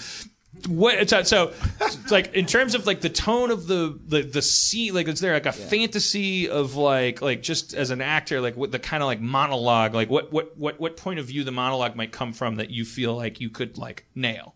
I think something that, I think it would be along the lines of Kevin Spacey / Bryan Cranston from House of Cards and Breaking Bad, respectively, when they just say have a monologue where it's just so clear that they're such a dangerous person. But they're about to go and make the people around them trust them. Right. And because there's still I think something about. I can see us being a very good bad guy, like a strangely horrifying bad guy in a film. But not like in like a Willow way. Bad guys come in all sizes. I'm just talking about like eye contact, like the fact that the best bad guys aren't the ones that look like the most the most like physically violent. They're the ones that have a sublimated like an internal thing. Well, who's the guy on The Wire? Like the guy, like there's so many like thugs in The Wire that you're terrified of in different ways. No, it's you fall in love with him because like he fits in a fucking like ultimately like a spot in your tackle box. Snoop. No, it's what's his name? I can't remember his name. The guy who wins. I don't want to spoil The Wire. The guy who's the last man standing. Marlowe. Oh yeah. He when you meet him, he's like he never raises his voice. I don't think in the entire run of the show. He's like it's fucking terrifying because he's sending people out to kill people and I mean, would you? But you said because you used two examples. Used Kevin Spacey in House of Cards and what's his fucking Breaking Bad? Yeah. Bryan Cranston. These are both people who need a chance. You said, and then they're gonna go out and prove. They're gonna go. You don't just want to like kick ass and like intimidate. Because that would be bullying. I feel like that would be too obviously trying to say, "Hey, I can be a badass." Oh, hey, look, it's 180 degrees. Yeah, like look how tough he is. You want that monologue moment, though. Yeah, I want that monologue moment where it's like Kevin Spacey in what's that Mammoth movie? James Foley made a Mammoth play into a movie. Glengarry Glen Ross. Oh yeah. Where he starts off as this guy everybody hates. That's your path to remembering Glengarry Glen Ross. For me, it's like if you said like Gary Kurtz produced this little ditty, Star Wars. It was something. It was based on a novella. Something Death Star. Wicked comes. That's my level, man. That's my level. You're too fucking educated. So for me, like when I watched Alec Baldwin in Malice, when he gives do I have a God complex? I am God. I'm a doctor. Like that. It's like stillness, right? It's that's a great bad guy because he's the hero of his own movie, and also he's pretending to be a bad guy. I like that one. However, so here's Harmon hairs to split. In that movie, Malice is fucking great. Like rent Malice and check it out. Nicole Kidman, Alec Baldwin, Bill Pullman. Yeah. Did I just mix up their last You got names? it right. Okay. No, it's really great as far as just like popcorn eat like thriller, like twisty thriller. It's the Bill Pullman. It's not so much a monologue, but it's later the opposite side of the story circle from that, where Bill Pullman is talking to Nicole Kidman and she says. I'm not going to give any spoilers, but she says, "What do you want?" That's the cue for his monologue, and the end of his monologue is like, "I want half. What the fuck do you think I want?" But it's like it's because it's the underdog thing, and I do think like and he's privileged cast Alec because Baldwin was a doctor to begin with, so he's like, I'm special, and he's privileged. Like as I mentioned earlier, I think like the biggest problem, the thing that keeps hatred moving culturally in this country is the fact that Donald Trump right now somewhere is tucking his little shitty head into a pillow going like, today's chalk one up for the little guy. and he's like writing a telegram home to his mom going, Mom, I finally got what I deserve. I would fundamentally disagree with that. No, I don't think he has that gene in his fucking DNA. I think you're wrong. Our genes in DNA? I truly think you're wrong. I don't think people behave that way. I think some people behave that way. Like there's a but I don't see it in him. I think that it's actually more dangerous when like people that have all the power I can attest to it. It's like it's everybody that's 50 feels 25, and everybody with all the fucking power feels like an underdog. That is like at the root of every argument you see flare up in every comment section under every unrelated YouTube video. It's just like some guy holding a sparkler and the N-word is not far. The guy is not black. The sparkler is not spelling the thing. It's like the politics like fucking explode underneath this thing, and it's like, oh, these libtards are gonna do this, or the right other thing. It's like, what the fuck is going on? The guy's waving a sparkler in a circle for 15 seconds. Yeah, but Dan, that guy was totes gay.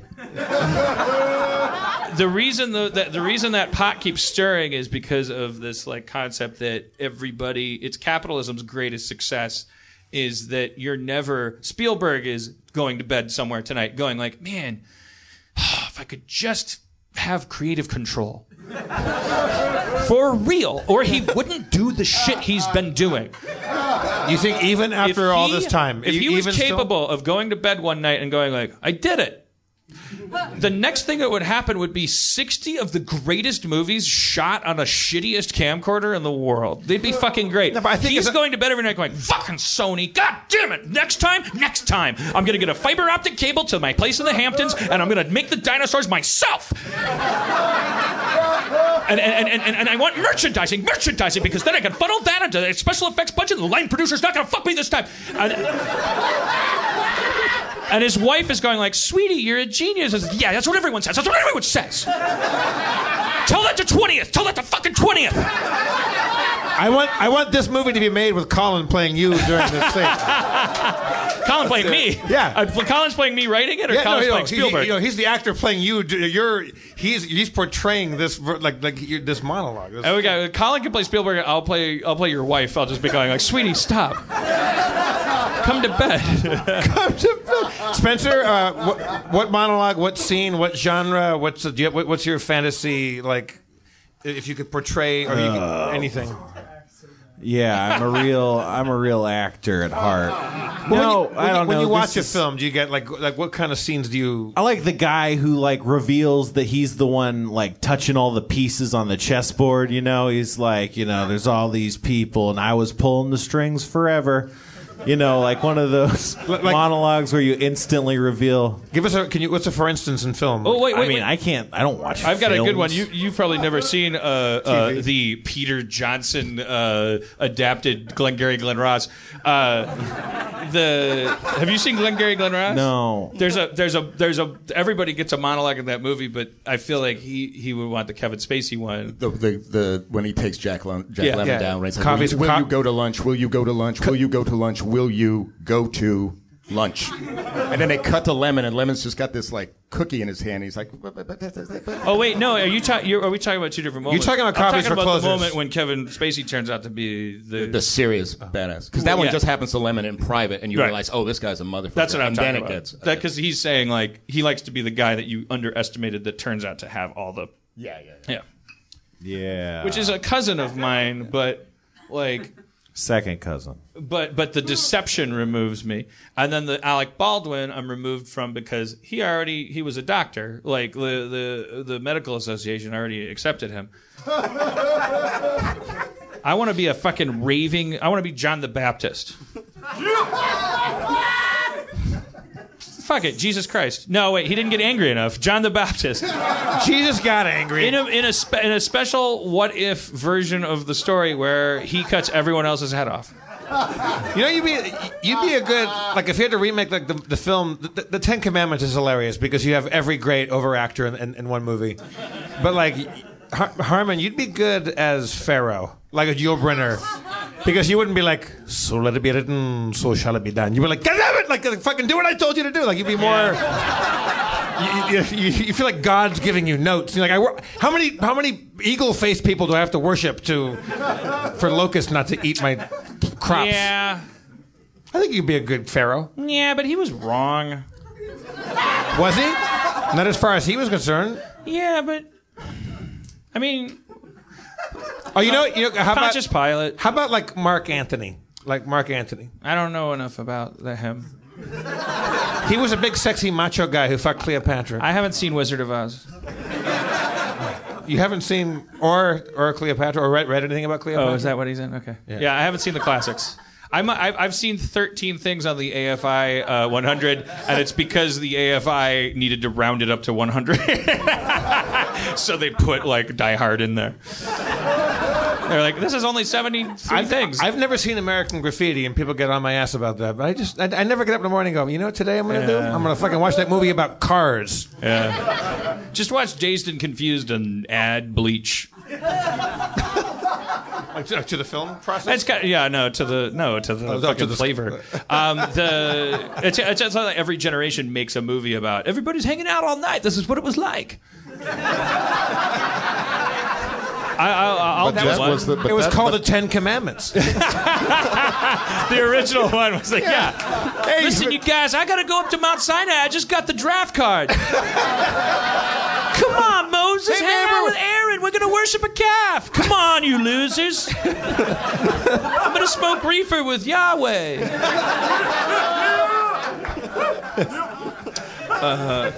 Oh, everybody, this is Wolfman Jack coming at you.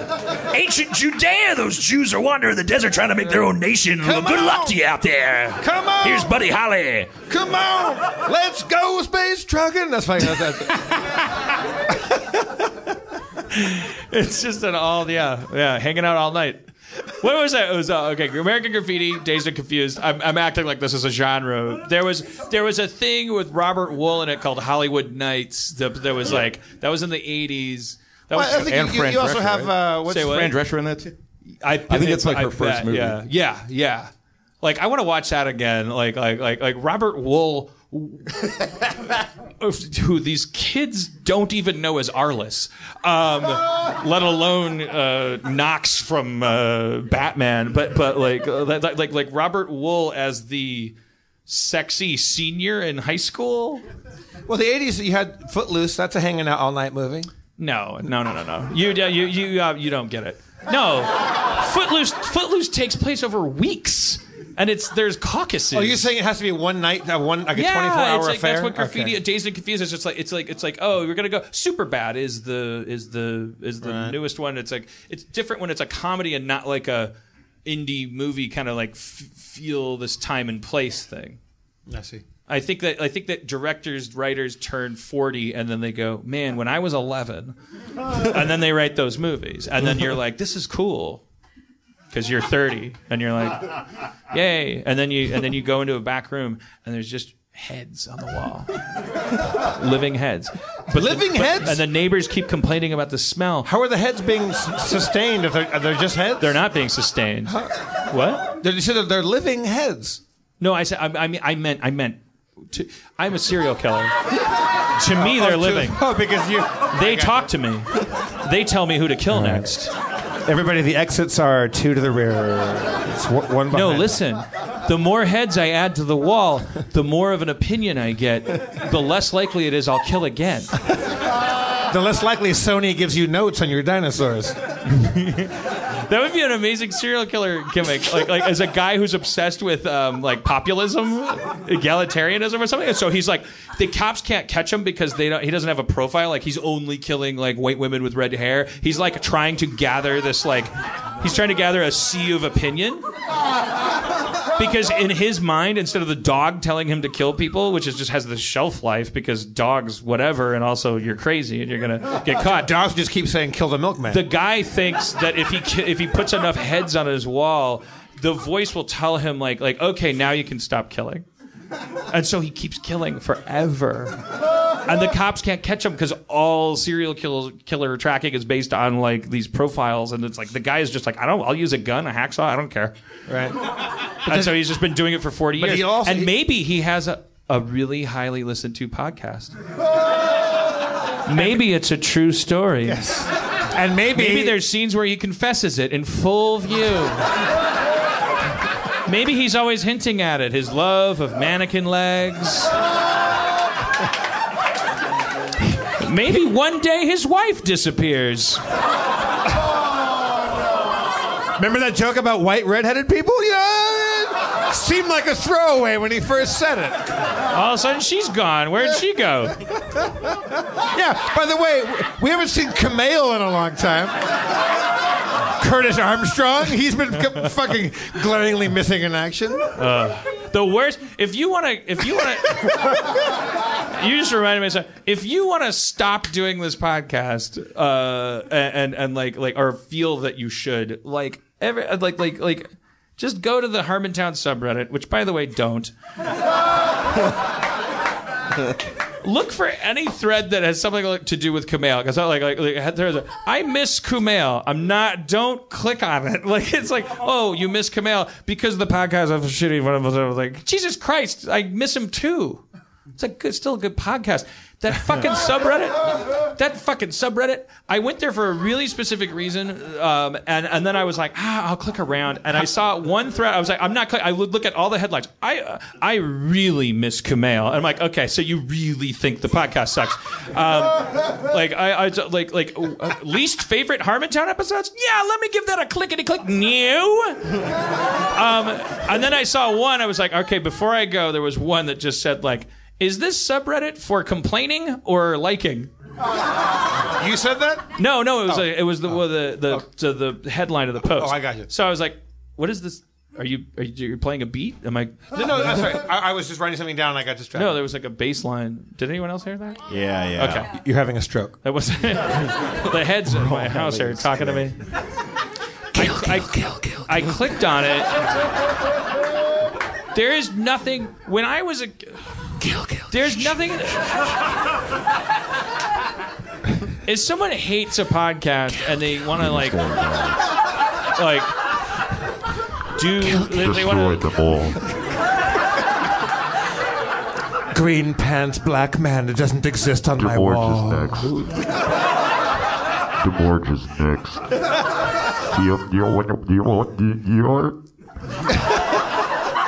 Yeah. Hey, DeMorge, we don't hang out enough. You should come back to the crib tonight. Like, he's having a real bob. I have like 1 million board games. I love board games. Do you like gazpacho? It's a kind of soup that no matter how it tastes, you can't get alarmed. It's designed for poisoning. That's why Russian people poison each other so fucking much, because their food is just like, well, I don't know, it's just Russian food. If it was radiation poisoning, I wouldn't be able to taste it. These fuckers do nothing but poison each other, and then you're like, oh, yeah, I get why they can't. But that's why. But then, they don't have an Orange Julius. But then there's a scene where there's a cop and her like younger like partner, and she's like, it's so hard to profile. All these people keep disappearing, but they're all over the country, all over the map. I'm not getting any like profile. But all of the beets and potatoes are disappearing from all the markets right now. Where does he make a spot? That's borscht. I got borscht. All right. Never mind. Fuck it. Different movie. What's the Vichy Anyways, Swans, too? Vichy Swan? Yeah. The worst thing in the world, you on the Harmontown subreddit right now, is not you saying, this seems like a good hornet's nest to tap. It's not you saying, I don't like this, I don't like that. That's not what it is. But as far as my personal nightmare is concerned. And it's not anybody going, because there's always a war going on between those people and the people going like, I think it's great and it's a free podcast. Why don't you shut up? And then like, why don't you just kiss some ass some more? The problem is the fucking war, the battlefield, because both sides, then it's just these conversations going on. The people who love the podcast going, look, I understand Dan's a bad person. He has a lot of flaws about himself. But he never said he was a good person. I mean, hell, sometimes I find myself cringing or puking after a show. There's episodes that I've deleted from my hard drive because I never want to accidentally hear them again. All I'm saying is I want to win an argument with you. Don't do me any favors anymore! Stop sticking up for me in arguments between you and someone who hates me The fucking change hitting the floor is burning my skin. When I was too young to speak, my first experience with this was my fucking brother and my mother would do nothing but incessantly argue about whether or not I was special. Like, so like a fucking, like, just third person. You're a ghost in the room. I'm just like, can I keep sucking this? But Daniel doesn't have to do that. Daniel's special. No, how come he shits his pants all the time? Well, look, I wish he'd stop that, but he's fucking smarter than you. He's not. I've been saying that for years, Dan. Yes, he is. He's way smarter than you. No, he's not. Come on, his writing, he's just fucking still sucking his thumb. You think he's a good writer? I can fucking do that. Do it. Do it right now. Write better than Daniel. 'Tis a far, far better thing. That's Tales of Two Cities, you cocksucker. Go in the basement. And I have to be up here with a kid that can't stop shitting his pants. That's how shitty you are. Oh, fucking shit. God damn it. Listen, just stop shitting your pants so much. And third act problems with this last draft. Go to your room and write a story about a guy that showers. When am I going to get a break as a person that got pregnant out of high school?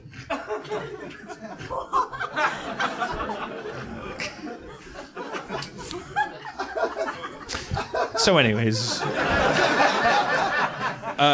should we do a bit of role playing or no? Because the last one was pretty great because nothing happened except we ruined another well, we Shadowrun. actually did. Isn't the last one we all admitted we're terrible Shadowrunners and we failed the mission, right? Something like that. You were in a library.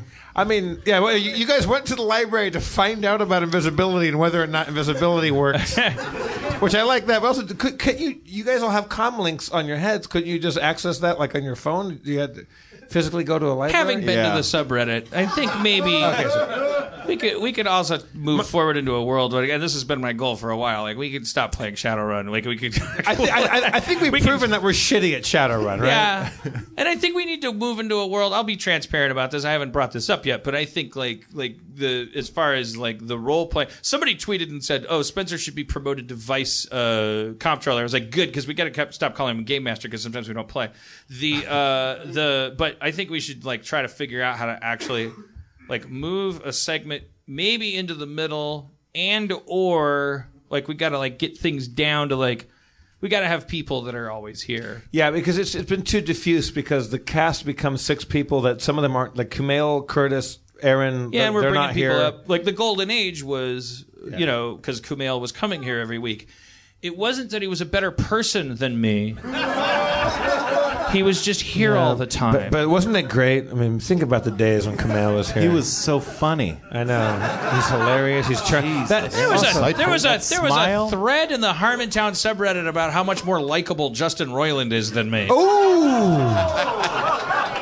Do I have to bring him back on the show? Yeah. Yes. For you to see what I have to deal with? So what did you... if we are we going to stop playing Shadowrun and move on to something else? And Justin Roiland is a psychopath. The fact that you don't know that is because he's a good one. I'm hearts on my sleeve, baby. Yeah. Dino's like Albert Schweitzer compared to him. Anyways, yeah, thank you, Dave. But I think Grandma's virginity might be coming back. They keep teasing it. Oh, it's back, baby. New episode. Dan, what do you think? How do we go forward if we do role play? Let's pick. Okay, so boy. Hey guys, Spencer. Well, you're aside being newly promoted vice comptroller. Okay. Or as far as I'm concerned. Yeah, co-comptroller status. Like, man, Vice makes it sound like you're subordinate to my comptrolling. Well, I think I'll make that call. He's subordinate. I'm lower. I'm down here. His table is I'm lowest. off the stage. I think Spencer needs to be more in this conversation than I do. But how do you two think that this should go forward, Mayor and Vice Comptroller? I think we should just start playing like a different game, like boxing. That's like straight up. Is that good podcast material? I mean, we it have would a certainly video get our now. It would boost our video. Yeah, we're like trying to boost those sales. It seems like people getting punched like drives up the. Yeah, I was thinking about it's a good old fashioned bear baiting. Oh shit! We'll just have an animal up on stage and just stab it. You get a bear in a pen and a bunch of rats, and who you bet on the rats or the bear? I don't know. We'll have to figure it out off stage. Yeah, the one thing I thought of is there's this game called Fate. I think Adam has probably been on our asses to play that game forever. Adam Goldberg, everybody. But Fate is kind of cool, and it's more narrative and more fuck aroundy. I don't know. Is it fantasy based or more reality based? The one I'm thinking of is called Spirit of the Century, which is like pulp action, kind of like 20s and fast talking detectives and mad scientistes and stuff like that. I don't know. Yeah, I feel like. Yeah, we never were we only played Shadowrun for 32 seconds per week, and we. You know what I'd really like to do is suck a big old dick. Yeah. The people that don't pay $5 a month to subscribe to the video don't know that Dan didn't say that. Just it's a personal issue, but eating those balls. Yeah. I'm Dan Harmon for balls. Hell yeah. you do Sam Elliott doing a commercial for eating balls. You know, all the glitters ain't gold.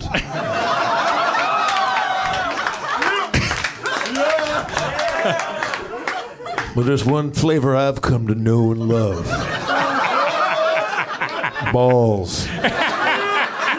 It's what's for dinner. How is this not a regular segment of the podcast? Sam Elliott. I will do local spots by Sam Elliott anytime. There's a place in northern Colorado where the river runs so deep you can stick your dick in it.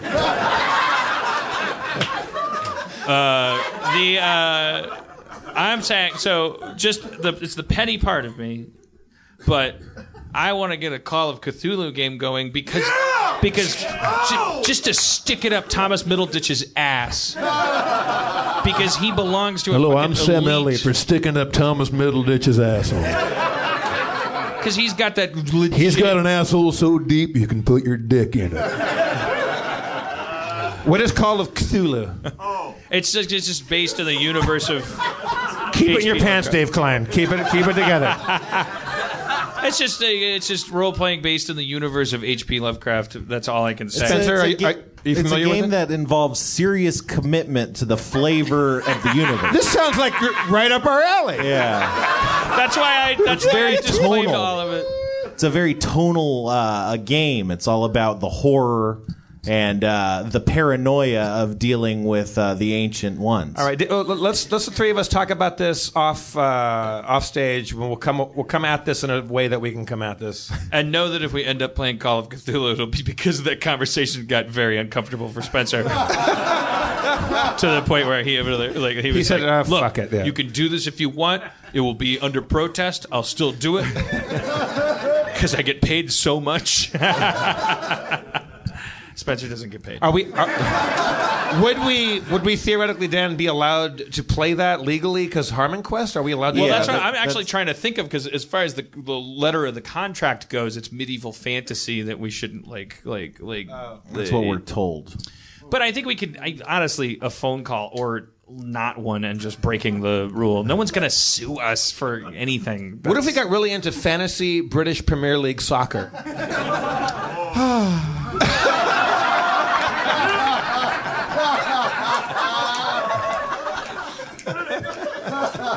I will tell you this for sure. The most important thing to solve is personnel. Yeah. We could engineer the game if we wanted, where there was a guest player, but they would be designed to be always pocketed. But it's we got to make sure people are reasonably always coming.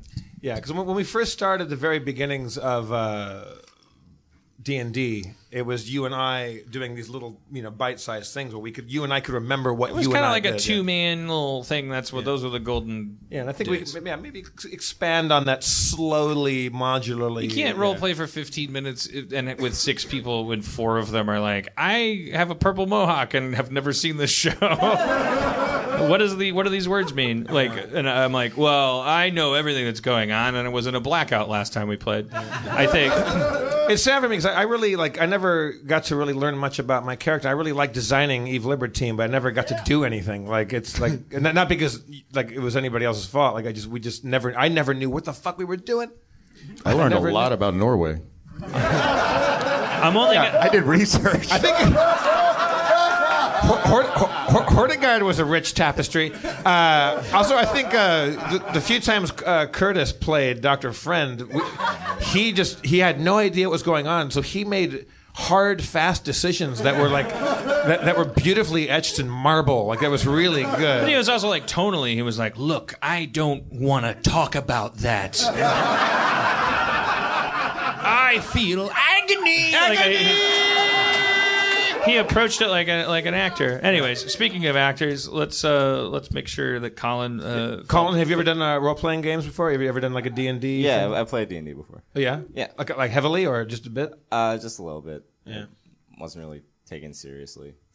That's how it goes. Yeah. Spencer, how much have we broken your heart over the years about about not doing you any service at all? It's not my heart so much as my spirit. It's like my heart's great. It's always doing fine. That thread in that subreddit that I did click on because someone was like, do we just come here to complain? I was reading through it and going, God damn, fuck these people. Fuck everything. And then there was a guy that said something like, well, part of it is because they're just arguing with each other. Well, it's okay to hate on the podcast because Dan doesn't come anywhere. Spencer's the new Dan. He comes in every time someone says something bad. And there was 2 people arguing. And then it was Spencer doesn't come in just to police people saying bad things. Spencer comes in to the blah, blah, blah. And there was a guy I think Spencer's this. And then there was a Spencer comment. I was like, why don't you just say you don't like me? Yeah. Nothing wrong with that. And it was exactly what I was thinking. Spencer, I was like, Spencer, yeah, that's exactly. That is what I'm talking about. Vice comp trolling, right there. But it was exactly what I would have typed. I was like, yeah. What do you talk? It's but the thing is there some disconnect? It's not generational. Spencer's one of these fucking clones. Oh, Dan, he's right next. Oh, did I find out what makes you feel something?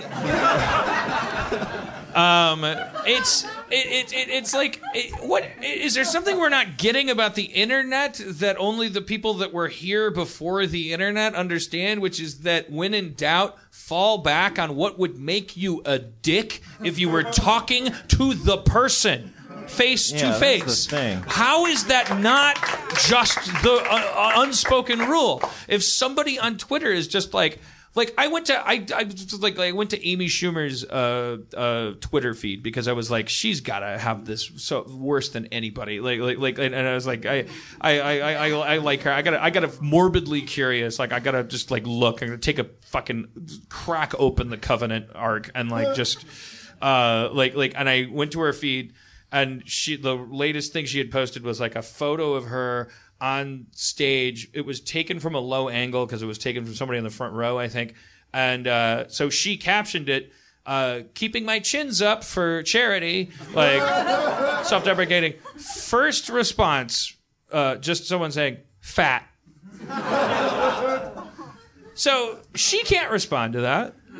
She can't go, hey, fuck nut. You're shooting me through a hole that I shot through. It's why I'm famous.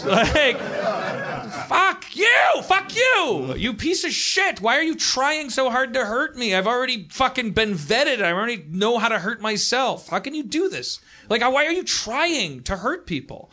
And if she said that, then not only would there be a bunch of people lining up to go, let me take a swipe at this. Harmon, you're fat. I mean, Schumer, you're... I'm telling a story about Amy Schumer. not only it's like those people aren't going to say that. It's the worst part of the fucking parfait is like people going like if she were as dumb as me and bothered to respond to that shit, there would be people not equating myself with Amy Schumer, by the way. I'm personalizing the story because only subconsciously. It's like this the people that would go like Amy, I love you. You need to get away from the keyboard. Go fuck yourself. Fuck you.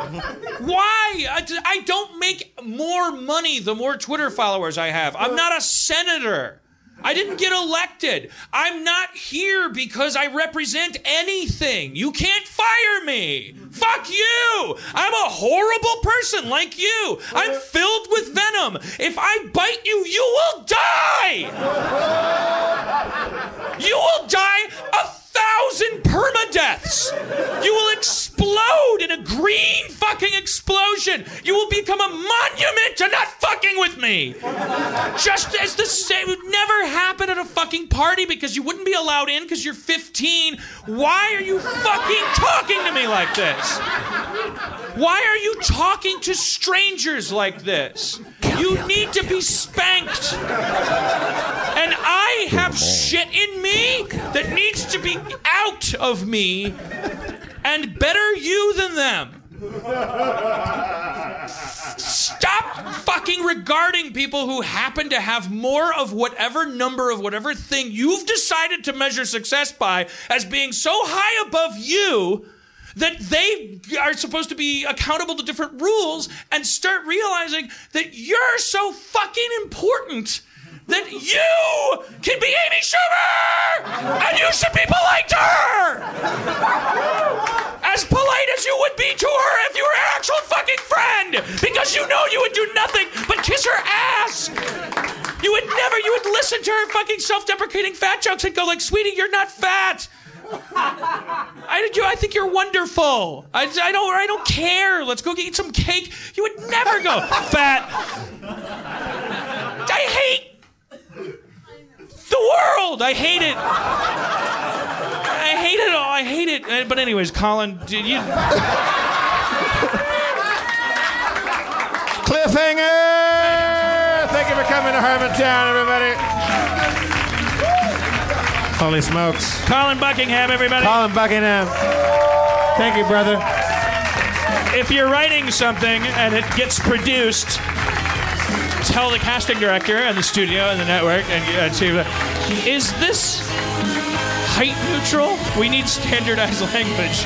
We need to keep progressing. DeMarge Brown, everybody. DeMarge, don't cast him. Don't cast DeMarge. Spencer Crittenden. I'm Jeff Davis. Thank Zach McKeever, Dustin Marshall, Chris Baroff, everybody back there, everybody here at Meltdown. Your mayor, Dan Schumer, everybody. Harmon! Drive fast, take chances.